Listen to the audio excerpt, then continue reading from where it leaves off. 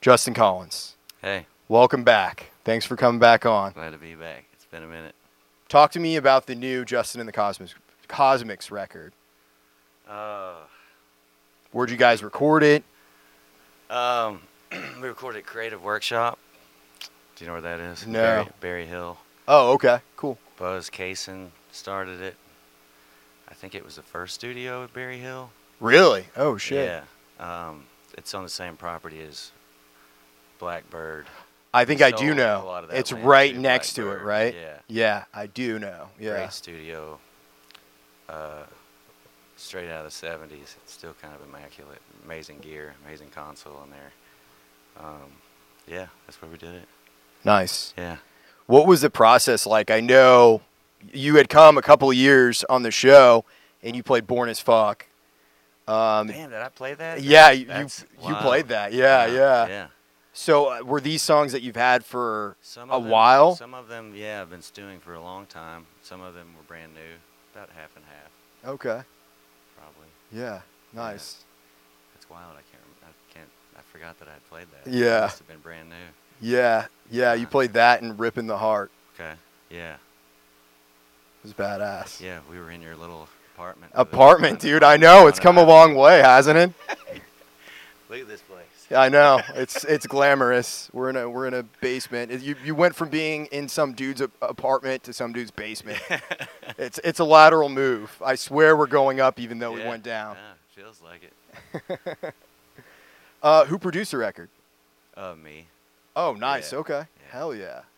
Yeah. So what was the process like going in the studio? Did you have a vision in mind already? I don't think so. I don't really ever have visions to a certain extent. I think it's more of like an energy feel thing. I know just where energetically we need to be. We did it quickly. Like, I knew all the songs really well. Mm-hmm. The band sort of knew them well enough to make it happen in the moment, but it was definitely not a rehearsed or practiced thing. Well, it's very raw, but I yeah. feel like that's what you guys do best. Yeah, we try to keep it that way. Try not to practice too much. Yeah. Although we should. Practice can be overrated. Practice makes pretentious. Yeah. So when you're going into the studio, you mentioned the energy level. How do you get to the energy level that you need yourself to be at and that you need the band to be at? It's a mystery.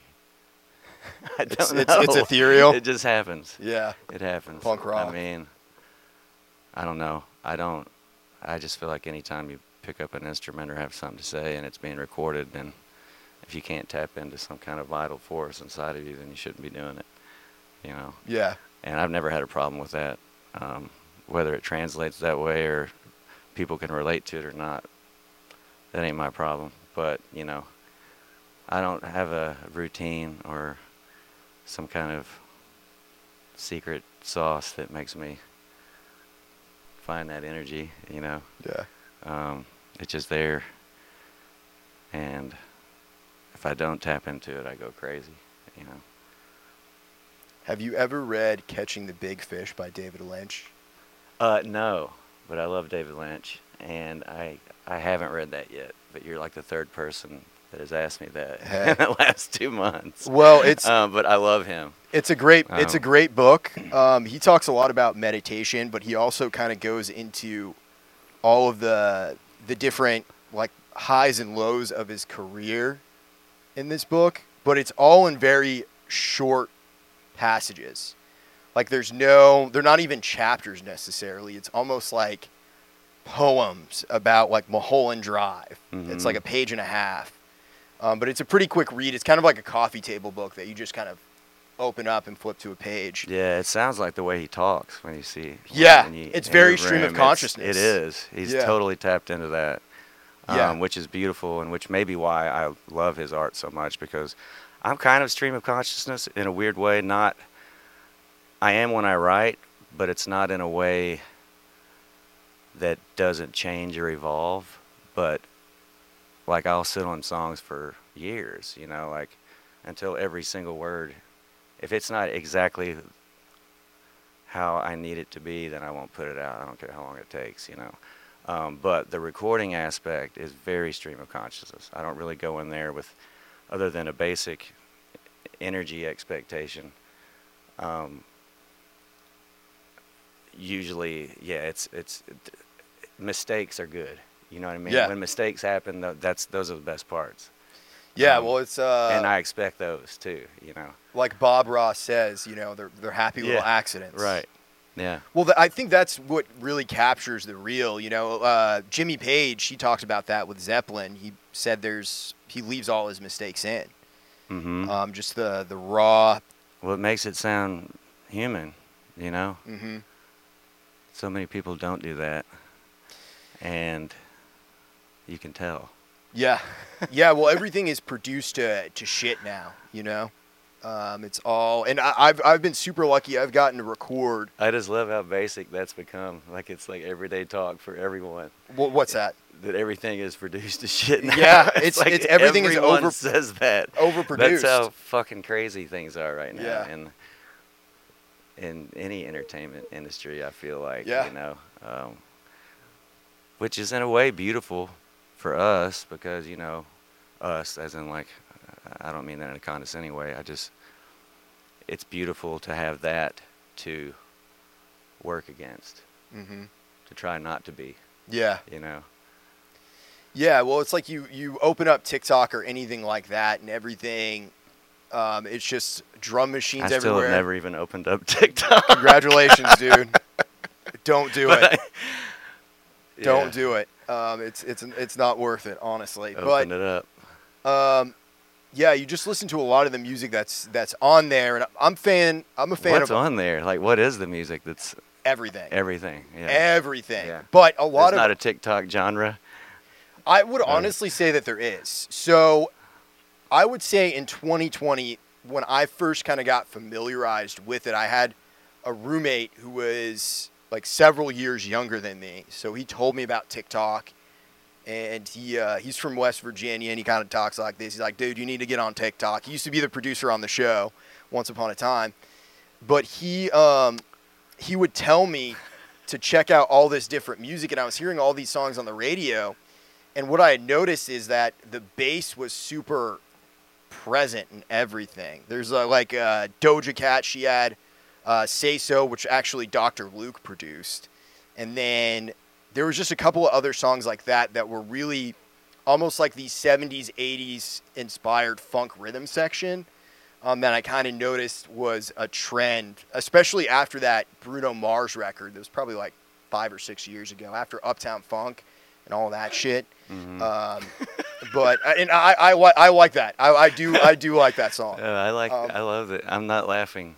I'm laughing with you. Yeah, but yeah, I think just the DIY kind of ethics. It seems to be pretty strong here in Nashville, and I feel like, especially the East Nashville scene, it's isolated in a way from everything else in Nashville, which is both bad and good, because you start to get burned out playing the same 5 or 6 clubs over and over again. You got to get burned out. I mean, if you can't get burned out, then you need to try harder to get burned out. Yeah. That's the whole thing. I mean, I've seen so many people fall and quit and give up, and just from you get burnt out, you know. But like that's the shit. Like when you're there, that's when you really have to dig deep, because you're down way down past the bottom, and that's where you really start finding things for yourself. Yeah. For your soul, you know. No, absolutely. Yeah, I think anytime you're kind of in that place in life where you're down and out, that's an opportunity where you have the most to learn. When it feels like a job and like an obligation, and you know, those aren't great things. But if it's something that you're doing, if it is a job that sucks, you know, that's a different story. But when it comes to art and, you know, that place to be where you have to make yourself do something is that's like where I think any artist should. You don't want to be there, but if you're not there, then you need to find a way to get there. You know. Well, Danny and I were actually. Oh, go ahead. Sorry, we're talking about something similar before the show, just having the peaks and the valleys, Mm-hmm. and that both are necessary. Absolutely. And you don't stay at those peaks very long once you get up there. No, and that's good. You shouldn't. Yeah. You know, because it's just as detrimental as the low. The in between though is like, that's a scary place to be too, because that's like the numb aspect. Yeah. It's funny. I wrote a song called Super Blue, but it's about depression. It's on the new record, but the last verse talks about that. It's like it kind of starts talking about depression when you're first having depression, and how it kind of gives to you, and it's kind of intoxicating and like beautiful. But then when it gets real, it gets real. And it's Quick. like, shit. Yeah. I thought I wanted this. I thought, you know, and then you don't. And then there's like the third phase, which is the scariest phase, I think, is when you're just numb. You don't feel anything. But that last verse in that song, it's super being blue, then it's behind you. There are no valleys or peaks anymore. Don't get too high, don't get too low. So I wonder if I'm blessed or pleasantly depressed. That's beautiful. Poetry. So sad.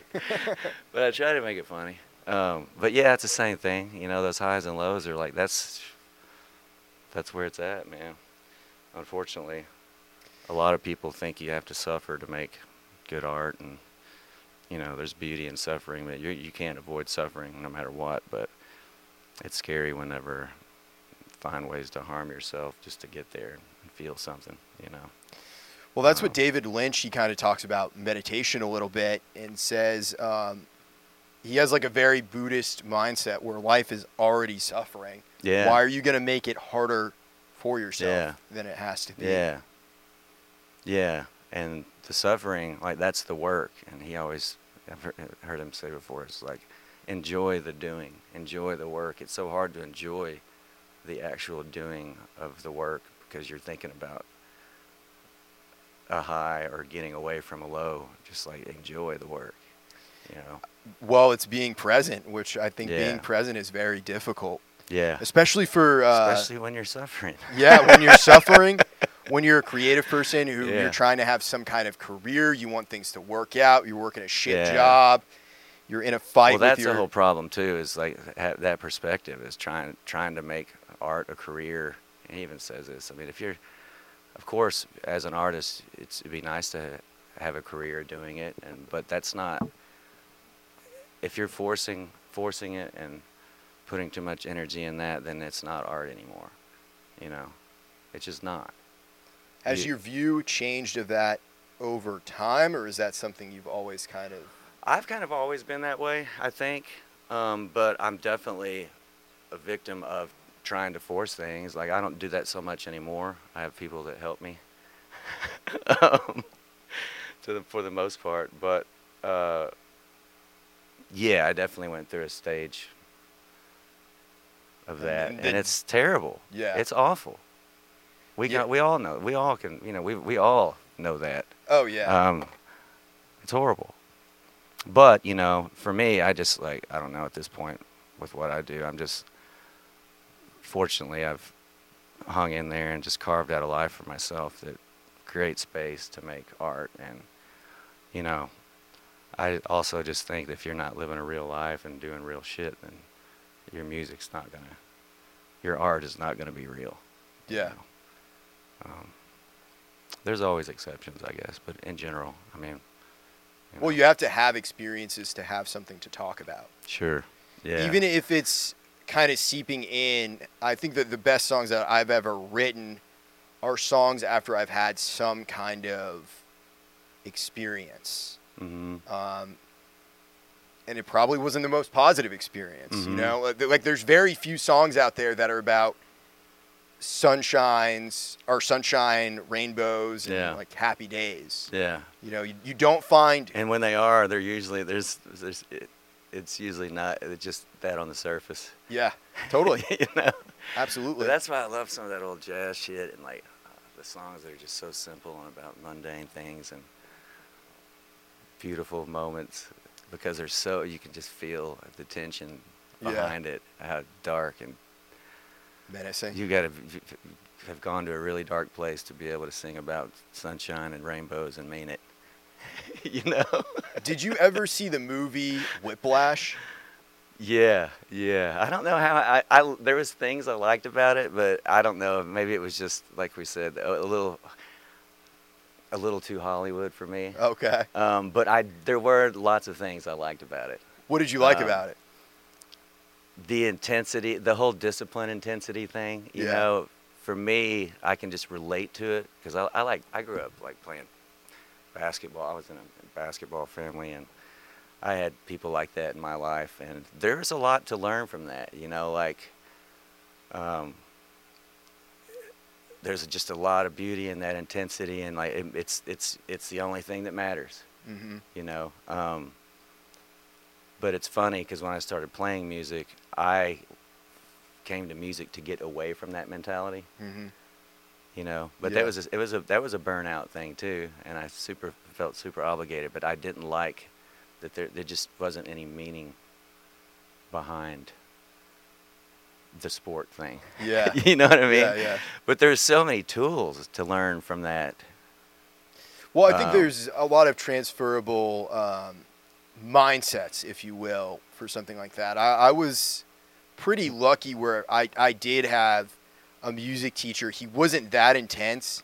He was maybe 75% there. Mm-hmm. You know, he didn't throw anything at me ever. Yeah.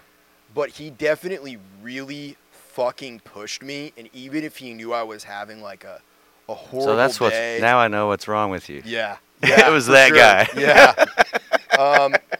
But it was such a big influence on my life. Yeah, no, I have had similar experiences. That's what, what did you like about Whiplash? I think, just the pursuit, like, it seemed like the main character, Andrew, he wasn't trying to be famous, he was trying to be the best that he could be. Mm-hmm. And that's what I really fucking loved about it.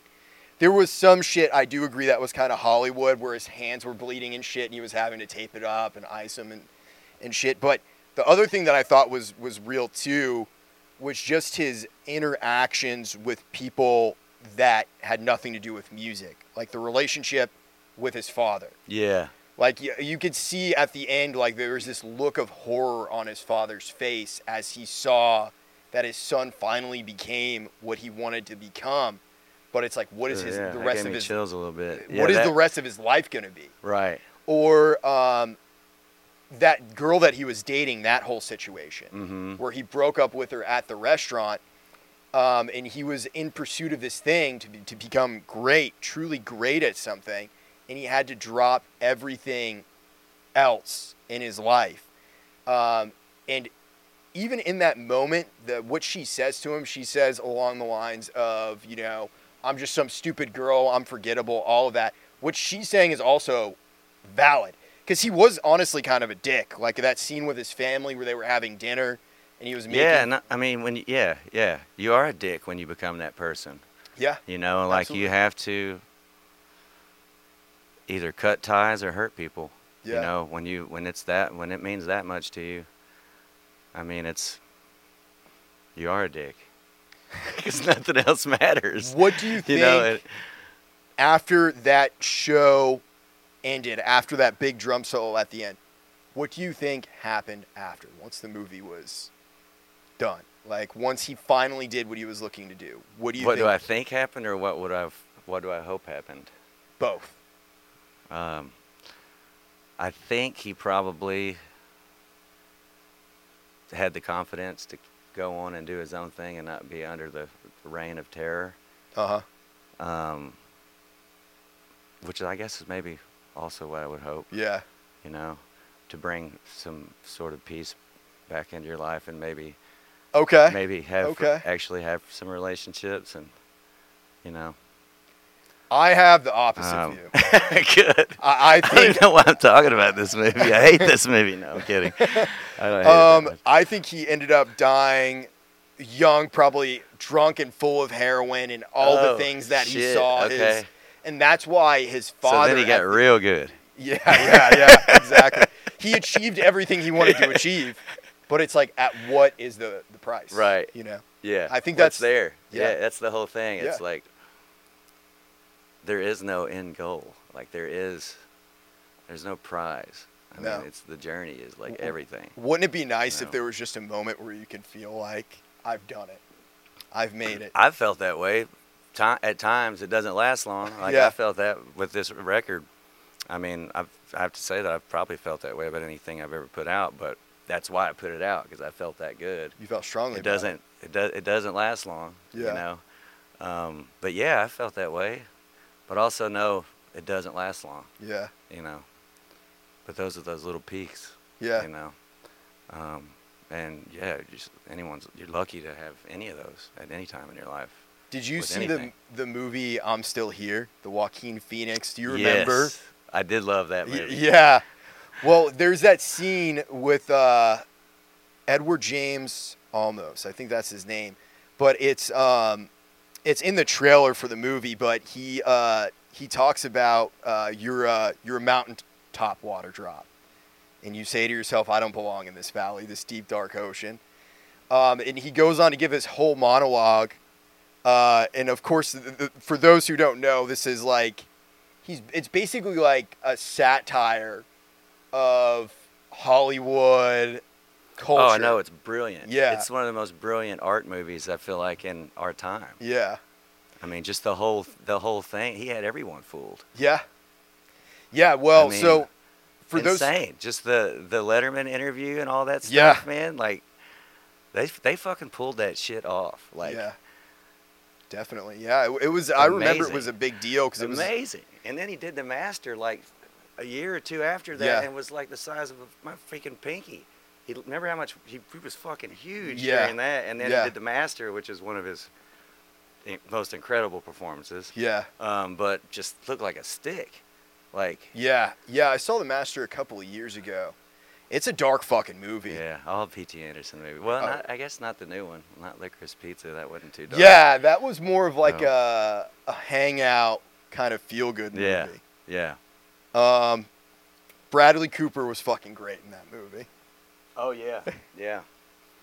I didn't mean to No, you're sidetrack good. you though, but Yeah, you were you're- talking about Yeah, I'm Still Here. I'm Still Here.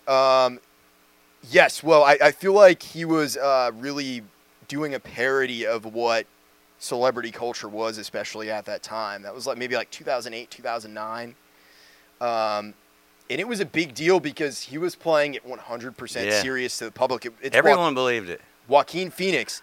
He said, "I'm going to be a rapper. Like I'm doing a rap career now. I'm doing music." And it's basically performance art, what he was doing. It's Absolutely. similar to like Andy Kaufman or Very something much. like that. Yeah. Yeah. I think Casey. Because the movie wasn't it wasn't just the movie, it was his life happening around the movie. It was just as theatrical. Yeah. Yeah. But it was so believable. Everyone believed it. Yeah. Yeah, that guy. Mind blowing. Him going into shit on that guy and then bringing those chicks over and that guy with the big dick would come out. Do you remember that? Yeah, in his apartment. Yeah, yeah. Ridiculous.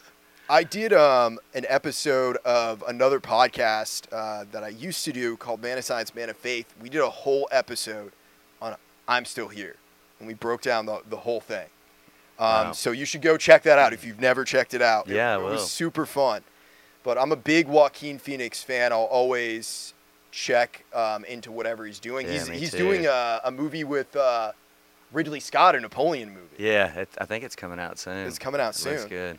I want it to be accurate though. Like I want the letters in the movie of Napoleon talking about like girls farting in his face and liking them being unwashed and all that shit. I Yeah. want it to be accurate. I want it to be real. Well, we'll see. Yeah, I guess there's like a 4-hour cut of it. Are you a big PTA fan? Yes. Yeah. Yeah, he's great. Boogie Nights is one of my all-time. Boogie favorite Nights is amazing. movies. There Will Be Blood, obviously. Yeah, Incredible. Punch Drunk Love is really good. that is a good one. Um, yeah, I like to. I don't. Yeah, all of his shit's good. I just saw his first movie recently. What's it called? It's like the 8. With Or- John C. Riley is in it. Samuel L. Jackson's in it too, right? Yeah. Yeah. Yeah. And who's the Hard old 8? dude? Hard 8. Yeah. Hard 8. Yeah, I Yeah. just watched that for the first time Yeah. recently. It's good. Completely different. You could tell it's a first movie. Yeah. Um, I haven't seen that one. I've seen most of his movies. I haven't seen that one, and I haven't seen the other one that he did with Daniel Day-Lewis, the second one. oh, Phantom Thread. Phantom Thread. I have not seen That one was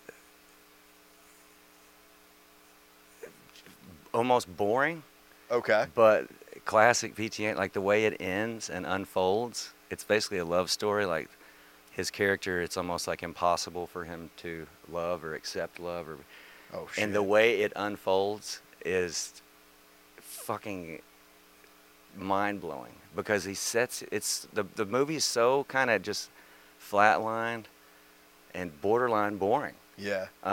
Aside from the great acting, that the girl, I can't remember her name, that plays opposite of him. But the way it ends, I'm not going to tell you. 'Cause you Okay. need to see I'll it. have to watch But it. I'm not going to. I don't want to give it away. But it is It's that and Hard 8. maybe my least favorite movie of his. But the ending is as good as any ending in any movie I've Okay. ever seen. I guess Except he's for Apocalypto. You seen that one? The that- Mel is that- Gibson one. No, but I know Dude, what it is. You know what the ending is? I don't know what the ending is. Oh my God.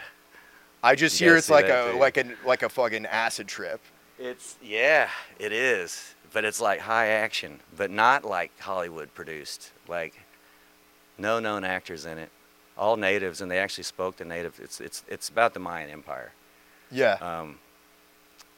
And I won't tell you the ending because that shit comes out of nowhere. Speaking of Mel Gibson, have you ever seen Dragged Across Concrete? No. Okay, so do you know who the director? Look up who the director is. I can't remember what his name is. Oh, I remember it. S. Craig Zoller. He did Bone Tomahawk. Did you see Bone Tomahawk? No. Okay, dude, watch Bone Tomahawk. It's a horror western. He is a fantastic fucking director. He also you're not really a horror movie guy though, right? No. I remember funny. you saying that. It's funny. I actually have a film studies minor, Oh, okay. and one of my classes that I had to have one more class to graduate, and the only one I could get was horror film. Oh, And shit. I hated horror movies, like in a bad way. Like they fucked me up. But I had to confront that fear. Fortunately, my teacher was great. But yeah, so I can deal with it. I mean, This is, it's not an overtly horror tone, but it's fantastic. Kurt Russell is in it. Couple other great actors are in it. Patrick Wilson, who was in the I think the Insidious movies. He also played Night Owl and Watchmen. But it was really fucking good. But I strongly recommend his movies. I think you would dig them. okay. He's check it he's out. an Looks auteur cool. director the same way that that David Lynch or Paul Thomas Anderson is. Like he's only released 3 movies. So Bone Tomahawk was his first movie. His second movie was a movie with Vince Vaughn, Brawl in Cell Block 88. I think that's what it's called, or 99 maybe. Brawl in Cell Block 99. There we go. And Vince Vaughn, he played. It's very like 70s pulp, like there's no hope in the world, kind of like Death Wish kind of tone. But his masterpiece, in my opinion, is Dragged Across Concrete, and that's Vince Vaughn and Mel Gibson. But yeah, dude, check out his movies. Cool. I say Dragged is one of the best movies that's been released in the past 20 years. Wow. But the reason This guy. I mentioned the horror thing is because he also wrote a remake of Puppet Master, or it was really a sequel or like a reboot. But in general, he's great. That Puppet Master terrified me when I was a kid. Like I was so afraid of Puppet Master. Do you remember that movie? I never saw it because I was terrified of all those movies. Yeah, so there's one guy that's like one puppet that's kind of the leader. He wears a top hat and has a hook hand, and it just scared the shit out of me when I was a kid. I like it now, but I guess in a way it's me confronting my fears. Yeah. And my sister, she'll randomly like send me a picture of that fucking, just to, make me scared or whatever. It's just something that she's always done since we were kids, because she knows I'm afraid of everything. But yeah, I would say honestly, movies, even more so than music, is the biggest influence I think on my music. Because I always feel so inspired, because I'll go on director kicks. Like I'll go on a PTA kick or a David Lynch kick, and then it's just like the mood, the energy I soak up, and then I try and put that into my music. Absolutely. I do the same. I get a lot of just lyrical ideas watching movies that are good. Yeah. By the time this comes out, I'll have a song that I just released called Switchblade Economics. And it was written, I was watching the Andor show. Did you watch the Andor show? No, I didn't quite get into that, but I love the Star Wars world. Yeah, so Andor, super different than everything else Star Wars. It's really like I was going to be talking about Star Wars. A political, dude, we talk about everything on this show. It's really like a political thriller. But there's this one character who gives a great speech towards one of the later episodes, and I lifted straight from his monologue. But the lyric is, I've made my mind a sunless space. I share my dreams with ghosts. So I just kind of did that and mashed it up with the Tears in the Rain speech in Blade Runner, at the end of Blade Runner, that Rutger Hauer gives. It's just movies that I feel like even more so than music is like, once you get to a certain point and you have your style or your sound or what you do, you have to go out of things other than music, because then you just start like directly lifting from people that you love. For sure, yeah. Yeah, I try not to. God, I mean, I don't even. Sometimes I almost feel like I hate music now. I can't listen to it anymore. Really? I mean, I can, and I do, but it's hard. It's like, yeah. I definitely don't get inspired by contemporary artists. I feel like, there's a lot of them that I love, but I definitely don't get inspiration or draw influence from that, because I don't know. It's almost like I can't listen to a song without just completely analyzing it. I know what you mean. mean. What I mean? I can't actually enjoy it. Unless it's something that I'm not expecting to hear, and I'm somewhere and I hear a song, I'm like, oh man, this is good. But like if I were to hunt that out or someone send it to me even, it's like, I ain't listening to that shit.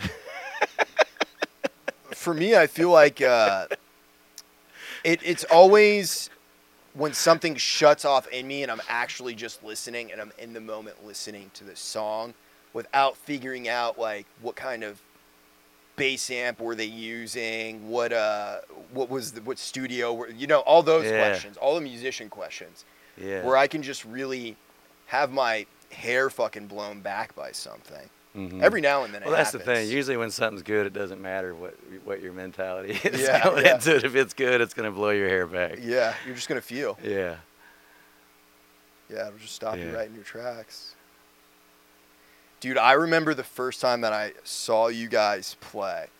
It was at the 5 spot, and Nikki from Those Darlings, she was playing bass that night. That was a brief little era where she played with us for a couple months. Yeah. It was a very good time.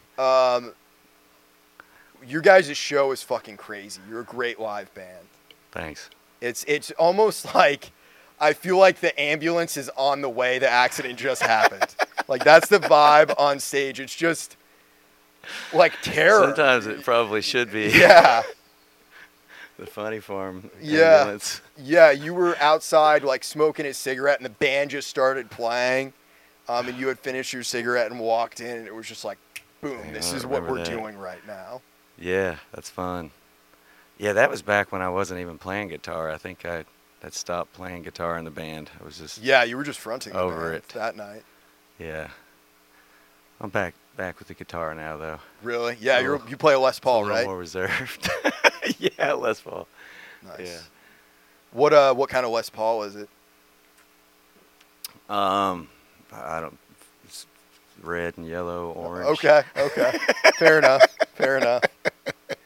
No, I think it's a. I think it was my brother's, one of his first guitars. It was an Epiphone Les Paul. Oh, but nice. he had all the electronics taken out and had like fancy Pickups in there. Gibson stuff put in there.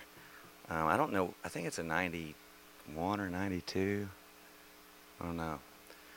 It's weird. It's the only guitar that I really play or ever have played because it was just free. Yeah. I didn't buy it. I don't think I've ever played a guitar that I've actually bought. Really? Or an amp. Yeah. Yeah. I don't know why that is. I think there's just something for me. It's like, Hey, the universe brought it to you. right, and that's why I keep, because I don't really necessarily love Les Pauls either. Yeah. I love mine just because I've played it forever and I know it. Yeah. But it's not the guitar I think I would choose if it didn't choose me, you know. There's something beautiful about that. Yeah, and I've just always kind of, just the approach with music for me, it's always been like, I don't like hearing about what kind of guitar you're playing or what amp you're playing, or like, who fucking cares? Can you play it? Well, Keith Richards said within 5 minutes, Can you use it? give him a guitar and any amp is going to sound like Keith Richards. Yeah. It's like that old story with Chet Atkins back when he was producing stuff on Music Row. And he was playing this like acoustic guitar, being Chet Atkins. Mm-hmm. Of course, it sounded amazing, and someone walks in and was like, "Oh man, that guitar sounds so good." And he stopped playing it, handed it to me. He goes, "How's it sound now?" What an asshole. Yeah. But you know, that mentality, like, who cares? If it works, if it makes noise, you know. If it works, it works. Definitely want to stay in tune. That helps. Yeah, it does help. So how do you stay, like, your approach to everything seems to be just very, I don't know what the word is that I'm looking for, but so I'll go back to something we were saying earlier in this conversation. Stream of consciousness. But you seem very in the moment, creatively speaking. How do you stay in that space? Do you even know? I don't stay in there. I don't put. It takes me a long time to put out a record because if I'm not in that space, I ain't putting it out. You know. I always think that maybe I could create a routine for myself and like get in a daily routine and tap into that space. And a lot of writers do, and a lot of my favorite writers talk about that. And I've tried it. I've just never been able to find that. I'm just one of those people. It's like it's either there or not, and when it's there, you have to go after it. You know, that's kind of stream of consciousness, I guess. That approach, but lyrically, dude, I will kill myself for years sometimes over lyrics, and that's not stream of consciousness at all. No. I mean, it's completely opposite. So yeah, there's both elements of that, I guess. Well, how do you know when something is done? Do you just know? You just know. Yeah. You know. Yeah. For me, it's usually the lyrics. You know, the music and everything comes to me pretty easy, or what I do. It's not like it's that special or anything. But the lyrics are the thing that I labor over, because it's forever. You know. Yeah. You put it out, it's forever. I'd rather put out one great song than 100 okay ones, or decent, or even just kind of good. You know. Well, how do you go through that culling process of choosing what is going to be like the most recent record?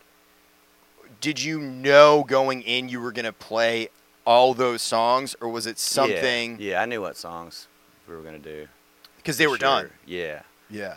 And they seemed like a record, you know. They fit together. Yeah. Yeah, I didn't have any problems with that. That was obvious. What is the thread that kind of ties those songs together?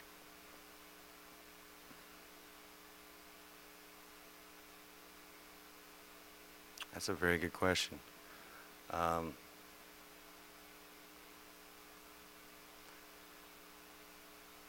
I think just acknowledging suffering and using it as a power instead of an oppressor, you know? That whole thing, like, I don't know, I always feel like, even just playing shows, but especially recording music and everything, I always, like, my brain is always like, when I'm doing it, I feel like I'm fixing something. Like, that's like, this is my job, I'm going to fix this, you know? Whatever this I'm writing about or whatever it's like. And in a weird way, it's usually like just existential shit going on inside of me, but in a weird way, I feel like at least something inside of me I do fix whenever the song's real and done, you know. But like playing shows, I'm just like trying to fix just the world, you know, which is impossible. Yeah. But like that's just my mentality with it, you know. It's like just fighting, you know. Well, it's the there's a to bring up another great movie. Have you ever seen The House That Jack Built? No. Okay, well, there's a great line in this movie. But I want to see that. It is so fucked up. It's probably the most fucked up movie I've ever seen. But there's a line in it that says Is that Lars von Trier? It is. Oh shit, yeah. He says Man, talk about dark. It's very dark. His movies, every one of them. I can only watch them once. You're only going to be able to watch this once. Yeah, they're all the best movies I've ever seen, yeah, too. This is one of the best movies I've ever seen. Yeah, I've got to see that. But the line is the soul belongs to heaven and the body belongs to hell.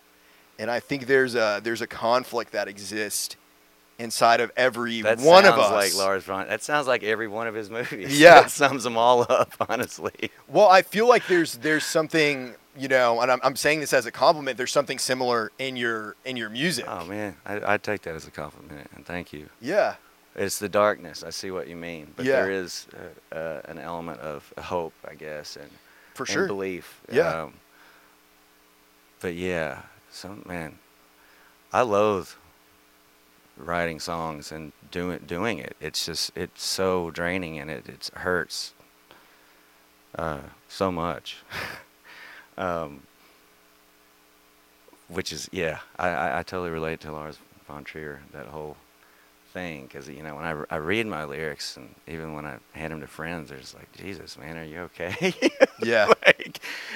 Because they're pretty bad. It's pretty bad. But I try to make real. I try to make the music, like, a little more uplifting, you know? Yeah. I try not to use too many minor chords and high energy, and it's a fight, you know, between heaven and hell. Yeah. A knife fight. Yeah. Yeah, musically, you guys like that's exactly how I would describe your music. It sounds like a knife fight, like a back alley brawl. I love that. I like that. Yeah, you guys were really the first East Nashville band that I knew of when I moved here, because I had seen some flyer where you were playing a show with those Darlings. I was moving. Their last tour. I was just moving to town as they were ending, because like I had seen a lot about them when I was living in Maine, and I thought this is a really badass band, and I'm super into this. And if this is what that and like the Black Keys and Jack White were here as well, but I had seen all their videos, and I had listened to that Screws Get Loose record, which is fucking phenomenal. Awesome record. But yeah, I like Blur the Lines, though. I think the most, that last one. Yeah, it's a good record too. Fucking good. I like In the Wilderness. Yeah. You know that one? Yeah, Ain't Afraid, that song. Yeah. That Man. Mm-hmm. Yeah, good album. Yeah. Are any of the, I know Jesse has passed, but are any of the other people that are in the band still in Nashville? Yeah, Linwood, the guy who played drums and bass with him for a while, he's still here. I see him from time to time. Nikki, who was playing bass. That was when those Darlings were breaking up, and she was playing bass with us. They were just kind of on the outs, and she was looking to play. But she moved to England. Oh shit! And she's married and has 2 kids now. Oh but shit! She's a painter, a fantastic painter. Oh, And I okay. think she's doing just a lot of that. She's not playing music anymore. Damn. I wish she was. If you're out there, Nikki, wish you were. Yeah, they were badass, dude. Like just seeing, like, I would always go. There was this record store in my hometown called Bull Moose, and they're northern New England chain, but they always had like recommendations of shit you should check out, like on the aisles. It was like the cool record store, you know what I mean? And I remember getting a 45 of Screws Get Loose, or maybe it was Be Your Bro. I can't remember which one it was. They might have both been on the same 45. And just hearing that and seeing the video of like Linwood running across the bridge, like the Korean Veterans Bridge downtown, and just being like, okay, this is what's going on in Nashville. Did you ever see them live? I never saw them Oh, because man. it was right when I was moving here that was ending. They were very special live, especially Jesse. Yeah, I've seen Like- videos of them. Damn, like intimidating. Yeah. Tiny. She's a tiny little girl, but like, Yeah. I mean, just fucking scared to look at her in the eyes. I mean, Intense. amazing. Yeah, but like good intense. Yeah. Like, not like heavy metal intense. Just Yeah, like, yeah. I Just gotcha. female intense. Just badass. Just Yeah. pure feminist energy. Like like just a fucking giant. I mean, so good. So good. Sad that she's gone. Yeah, R.I.P. They were honestly a great fucking band.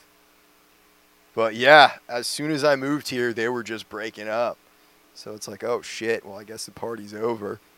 But it was still a little while before I got involved in like the East Nashville scene, because when I first moved here, I was just so like introverted. No one really wants to fuck with you or talk to you because you're new to town.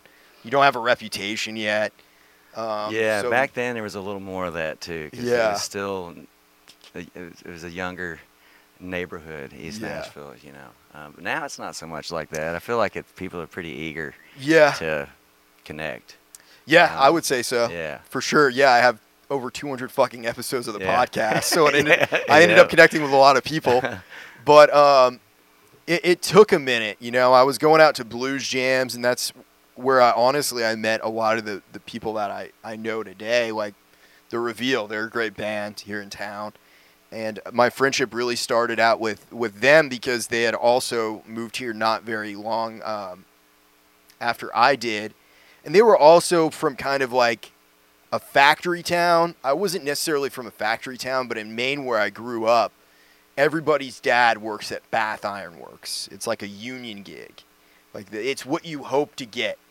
You hope to be able to get a job at Bath Iron Works, and people drive 2 hours each way to be able to get a job there Wow. because it pays well. Yeah. Um, That's weird. but with it, yeah, I agree. And that life wasn't for me. I couldn't do Yeah. it. But they're from a place that's also like that, where they're from Kokomo, Indiana, and there's a lot of car factories there. So everybody's dad in Kokomo works at one of the car factories. But I think just having them and someone that was relatable experience, moved from a small town, that was kind of like a big little city in a lot of ways, Mm-hmm. to Nashville. It was nice to feel like I had someone who understood me, because I was so intimidated when I would first go out. Like I don't even know if I met Yeah, you the the night. music scene is especially coming from. It's an intimidating place to be. Yeah, Because everyone's just so damn good. yeah, yeah. Like, And the jam that I went to, Kara Lippman ran it. It was Tuesday nights at the Country. It used to be the Local. Yeah, I remember that place. Yeah, Yeah. over by Vanderbilt, Mhm. out on West End. And there was just killer fucking players that were there. Jazz is up there talking to us. Or is that Marie? I think it's one of them. One of the cats is talking upstairs. They're crying. They want to come down here. But it was killer to go out, and there was plenty of times where I just got my dick knocked in the dirt. Like, I ate shit so many times on like a slow blues. I hate a slow blues, dude. I mean, I don't mind listening to it. It's cool. It's fine. But as a bass player, it was like we were talking about outside earlier, you can't be bombing notes. Yeah. And it's obvious when the bass player is off. Especially when it's a slow. Oh, dude. Slow one, it's even worse. I died 1,000 deaths on stage, and luckily not the first couple of times I went up, because they knew I was new to town, and you just get thrown up with whoever. There's a lot of people that are fucking dicks at blues jams too, like they're elitists. It's like you got to play the blues just this way. saying blues jam makes me want to run. It was fun. It was a good experience to see, because there was times where I played with people, I don't know, they were like random people that were like fucking guitarist for, I don't know. I'm just throwing a name out there, not necessarily like someone like Tim McGraw. They would go to those jams. Yeah. And just going and eating shit in front of someone like that, sharing the stage with them. I'd eat shit on purpose if Tim McGraw was in the audience. But yeah, it was definitely a challenge, and made me grow a lot as a player. Yeah. Oh, dude, no doubt. Yeah. Because you realize you can die 1,000 deaths. I couldn't go down there and play with those people. No way in hell. Not even on 12-bar blues? There's a lot of guts. Not even. Not even.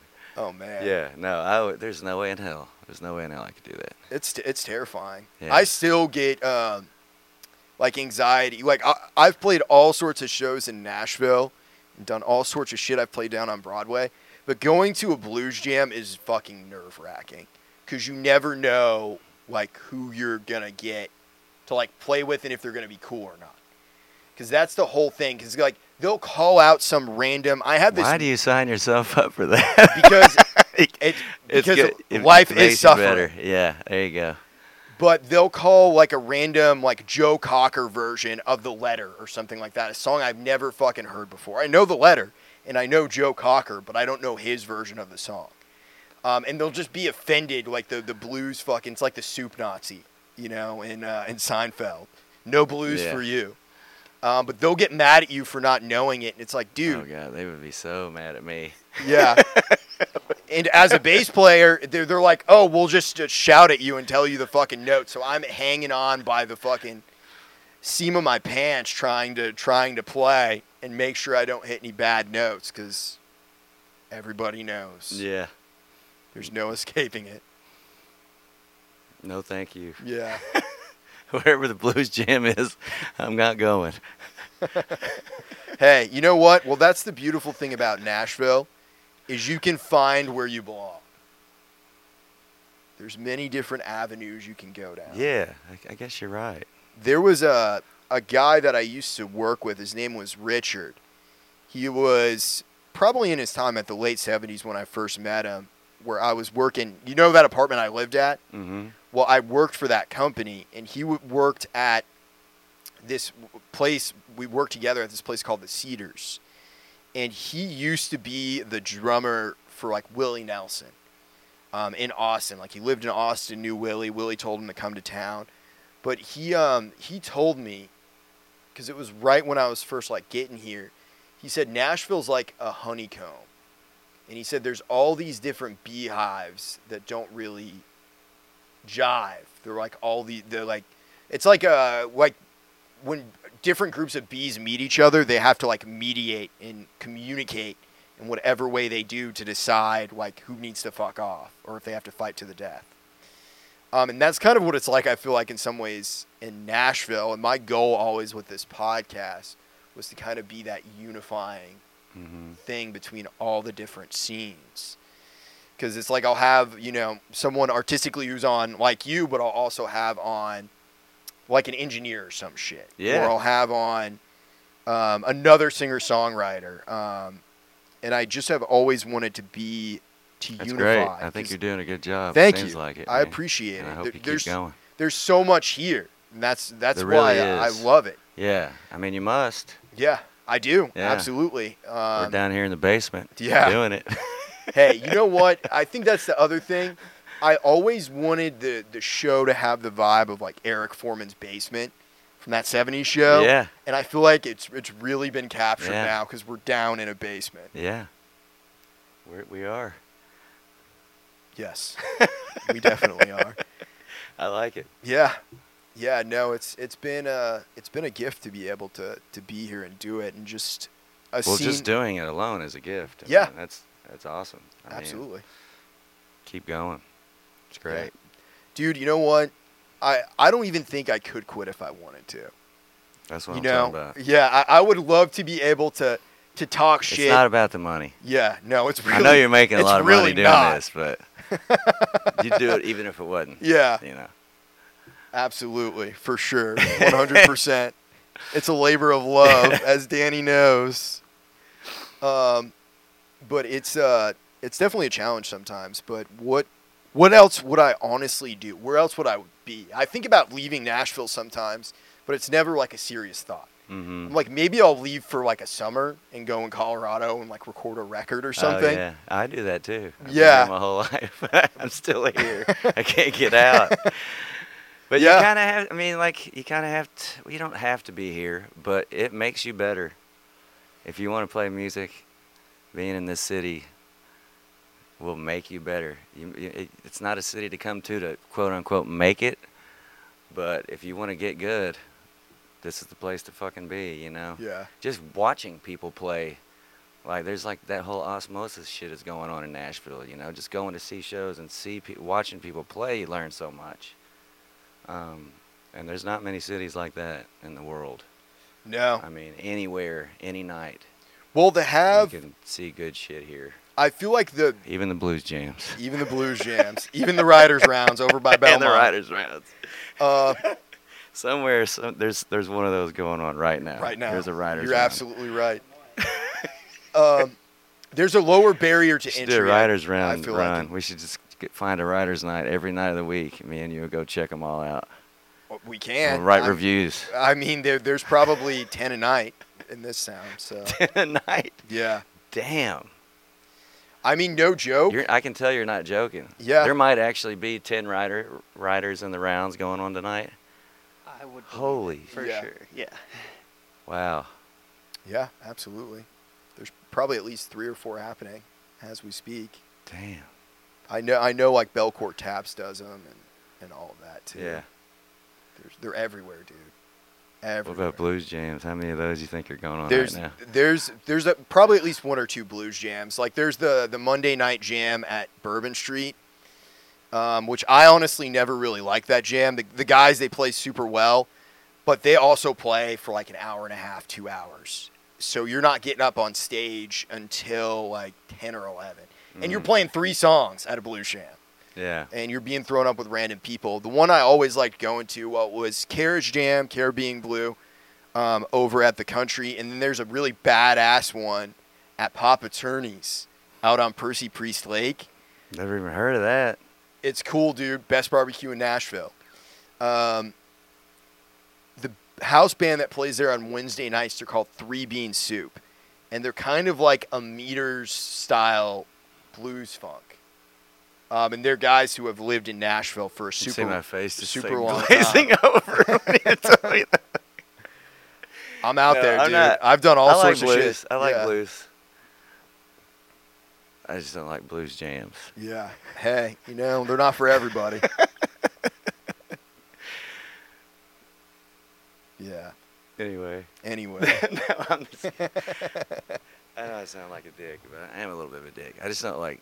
I don't like all those jam things, man. I hate like that whiskey jam shit. Mm-hmm. Is Whiskey Jam still happening? Do Danny? not want anything to do that with happens. any of that. Yeah. I've never been to Whiskey Jam, so I can't speak to it. I don't know what it is. I don't know what's wrong with me. Well, you Right. know what you like. I don't think That's there's anything wrong with that. And more importantly, you know what you don't like. I'm kidding on the internet, just bashing blues jams and Writers' Rounds. Yeah. Whiskey Jam is a time-tested source of great live music. For 10 years, we have hosted some of music's best writers and artists, often before they became household names. For the artists, we provide an honest and discerning crowd. It's a proving ground. Sounds like the blues jam. Yeah. It's a jam. That's what those jams are. It's like you got to get up there and show them what you got. You don't really strike me as a jammer. No, I hate jam. I hate sitting around fires and playing guitar at a party. You're very intentional I in what can't you do. stand it. Anyway. Hey, you know, there's something out there for everybody. Right, right. So when did you first start playing? Like, what got you into playing music? I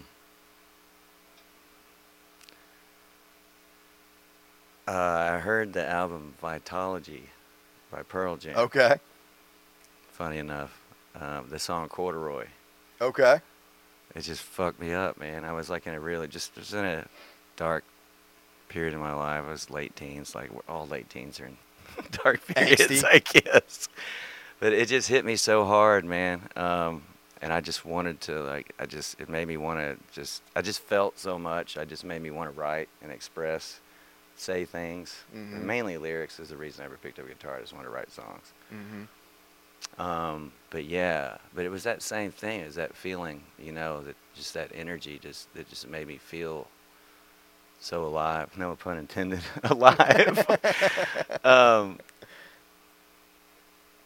Yeah, I don't know. It just felt like a human rally or something, you know, when I would hear that kind of music. And obviously I love lots of other music. But that, people are always so surprised. It's like, I'm a little bit surprised by that. That was the album that got me. I'm not a big fan of their stuff, you know, since then, really. Sure. I guess since, like, No Code, I love that one. But even their earliest stuff, like the first record, I'm not crazy about. Was that 10? 10 was the first one. Yeah. Versus was the second one. I like that one.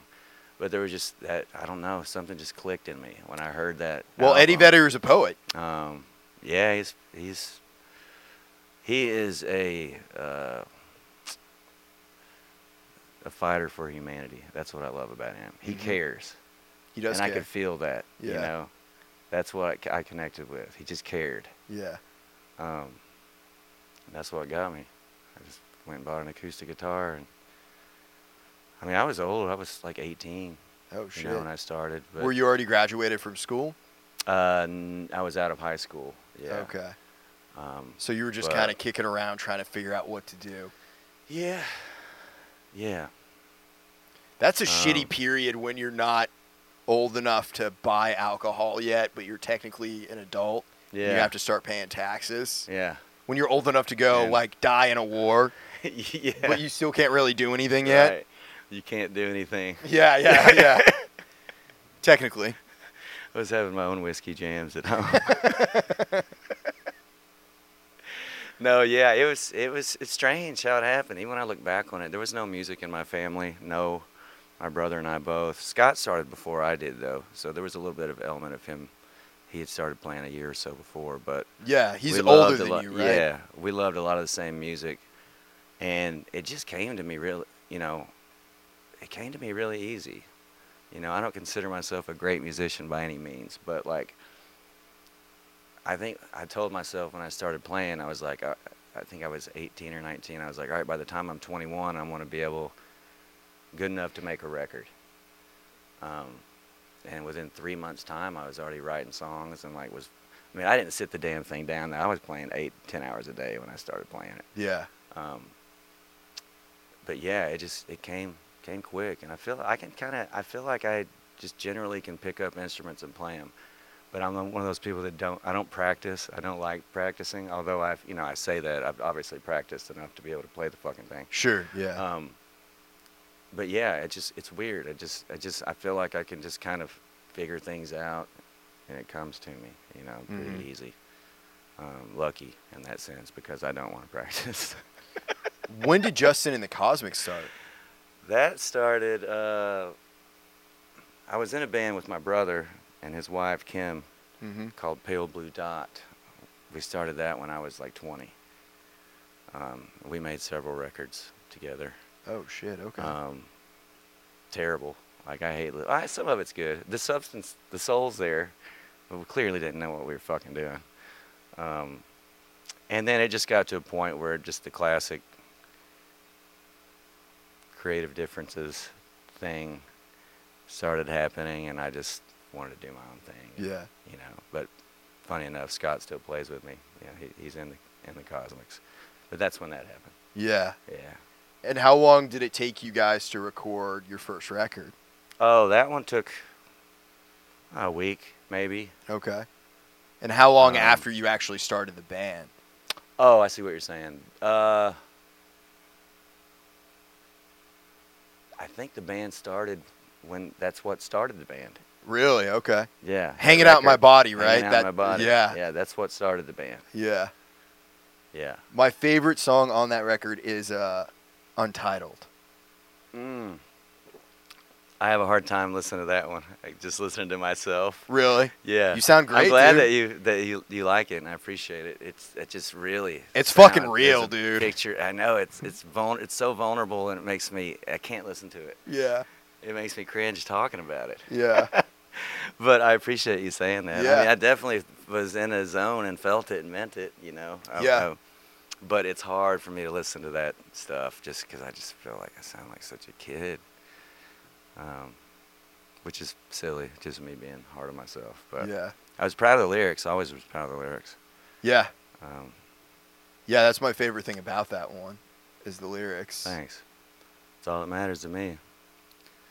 I feel like the shit that I really am drawn to, it's the stuff that I can't really explain or necessarily put a finger on. I feel like anytime you can explain a song, it's probably not very good.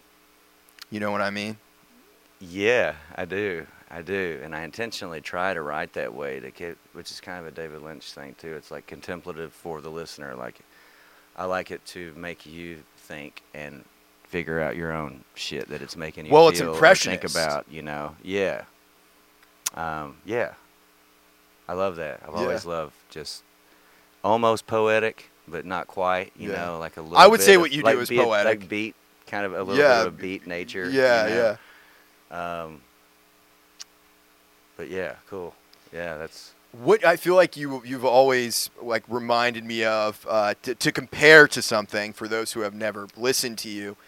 It's like a fever dream of like a Bruce Springsteen meets like Jack Kerouac kind of character. I like that. Yeah. I love that. I get the Springsteen thing a lot, and I love Springsteen. I would never say he was like an influence on me. Yeah. Although that would probably be a lie because he influences everyone. His great songs, though, to me, are like some of the best shit ever. Do you like Nebraska? Love Nebraska. Okay. Yeah, I'm a fan of that. Yeah, that's a great and fucking album. Yeah, I do love him, but I get that comparison a lot, and it definitely is not like, I wouldn't even put him in my top 10, maybe. Yeah. You know. Well, like, I would say that like you absolutely have your own sound, but there's something very, I think, and again, I mean this in a very positive way. I think it's a blue collar thing, probably. Yes, I was just gonna say it's like a very it's a modern, salt of the earth. It's more of a modern version of that. Yeah. I think, but it is. Yeah. Well, that's the thing I've always felt about music. It's like I kind of grew up in a blue collar family. Mm-hmm. I escaped doing that kind of work by like playing music or doing fucking sales jobs. But I feel like music in a lot of ways, I've always tried to take a blue collar mentality with it. Mm-hmm. Where it's like you're showing up to do a job. Yeah. Yeah, that's like I was saying. Like I always feel like, especially with shows, like I'm fixing something. That's like my attitude. Like I'm here to fix something. Yeah. You know, it's just so weird. Yeah. But it is. It's that same like blue collar shit. Yeah. You know? I'm from the Midwest. I was born in Missouri. You know, too. Mm-hmm. That might have something to do with it. Yeah. I don't know. Yeah, I get the Springsteen thing a lot. Yeah. Yeah, I mean, your music's beautiful, dude. I mean, I've Thank you, told man. you before, Rippin' the Heart. That's like the first, like, one of the first songs I knew from, like, a Nashville artist. Of course, there was other people. Like, I was telling you, those darlings, I knew about them. But I remember just hearing that song for the first time and hearing that bridge. The bridge almost reminds me of, like an Otis Redding song. That's cool. And the way that you're kind of singing and the changes that you guys are playing, and it's always been something that's really resonated with me. That's awesome, man. And then being able to meet you a couple of years ago, seeing you out around town, seeing you play and all of that, It's always been an experience, and I'm a really big fan of what you do. Dude, thank you so much. You're welcome, man. And, I mean, and I'm a fan of you. Thank also. you. I appreciate it. I don't see you enough. Yeah, I know. We don't. Wish I saw you more. We don't. Yeah, I'm usually just down in this basement. Grinding it out. Yeah, grinding it out. You're either in the basement or at the Blues Jam. Yeah, yeah. Well, hey, you know what? Fortunately, not so much the Blues Jam these days, but it is good, I will say, to go out and get my ass kicked every now and then at one of those. No, I feel you. It's on a that. reminder I of feel you on that. when I first got here. That's good, and it's good to always stay in touch with that. Oh yeah. You know. I never want to lose it. I always want to feel like, not necessarily like I'm on the ropes per se, but I want to feel like a little like that's something I need to work on. Mm-hmm. And it gets revealed through the act of doing different things, whether it's the podcast, and it's like as a person and as an artist, as a creative type. I love that. That's great, man. That's a good place to be, and it's just Yeah. a great attitude. And that's how you grow. Yeah. You know, I mean, it's so easy to get in a rut and being around the same people all the time and doing the same shit every day. But like at the end of the day, like creating those new avenues in your brain and challenging yourself, and just hanging out with people and working with people that are better than you makes you better. You know. Absolutely. Yeah. There was a. What happened? Did we lose ourselves here? No. Is that 10 seconds? Oh. Okay. Okay. 15 minutes. Okay. We're still good. Yeah. When it comes to playing and all of that, like I want to be able to do shit that as a person and as an artist makes me still uncomfortable. Like there's this song that I wrote that I haven't released yet. It's called Revenge of the Prom Night Virgin, but it's about like a school shooter from his perspective on what's going on and just like the ugliness of what that emotion is. Mm-hmm. You know what I mean? And being that blinded by hatred for other people through a hatred for self. Mm-hmm. You know? It's like a Lars von Trier movie. Yeah. Yeah, it's fucking dark, but there's I think the darkest shit is the shit that resonates with me because like when you meet me, when you talk to me, I'm a very positive and outgoing guy, and I for the most part have a pretty positive outlook on life, but I also know that like to take it back to movies, there's a great movie, Platoon. You've seen Platoon, right? Mm-hmm. Okay, it's like the that whole movie is really about like Barnes and Elias and who Charlie Sheen is going to choose to be more like. And at the end of the movie, there's a strong argument that you can make that he is more like Barnes than he is like Elias because he killed Barnes. So in a way, Barnes won. And Barnes, Tom Berenger has that great speech where he walks in. It's after Willem Dafoe, Elias, his character, gets killed by Tom Berenger. Or basically set up to die. He says, y'all know about killing. Y'all experts. And he goes on this whole fucking monologue. And it's like, you can make so many different arguments that Barnes is the villain of the movie, but is he just a villain of circumstance, or is he just purely living in reality? Because that's one of the lines in the speech. It's like, y'all smoke this shit to escape reality, and they're smoking weed and shit. And he's like, I don't need this shit. I am reality. And it's like, is he wrong though? You know what I mean? Mm-hmm. Like he is wrong. Man, I haven't seen that in so long. I barely even remember that. It's a great movie, dude. Yeah. It is a great movie. Heavy watch. Anytime you're gonna watch something about Vietnam, it's gonna be a heavy watch. But yeah, it's fantastic. But just like the two kind of counterbalances, I think Barnes and Elias exist inside every one of us. Mm-hmm. And we have to choose at different times who we're going to be. Yeah, that's some schizo shit right there, buddy. It is. I'm kind of crazy. No, you're so right. Where can people find the new record? How can people find your music? It's online, everywhere online. On the internet. On the internet. Justin and the Website, Cosmics. justinthecosmics.com. Cool day. Vinyl. We do have vinyl. All the record stores here in Nashville have it. Oh, badass. There's one out in California. What's the name of that record store? Cobra Side? Or, I don't know. Yeah, vinyl. Everything's online. Hell If you yeah. want to buy vinyl, go to the website. That's on there. And you got some T-shirts. shows coming up? Yes. The one I was going to say is happening before this podcast comes out. But there's So another it's one. November the 18th 18th at the basement. at the basement. OG basement. Hell yeah. 7 o'clock. It's an early show. Nice. That Yeah. is an early show over Yeah. there.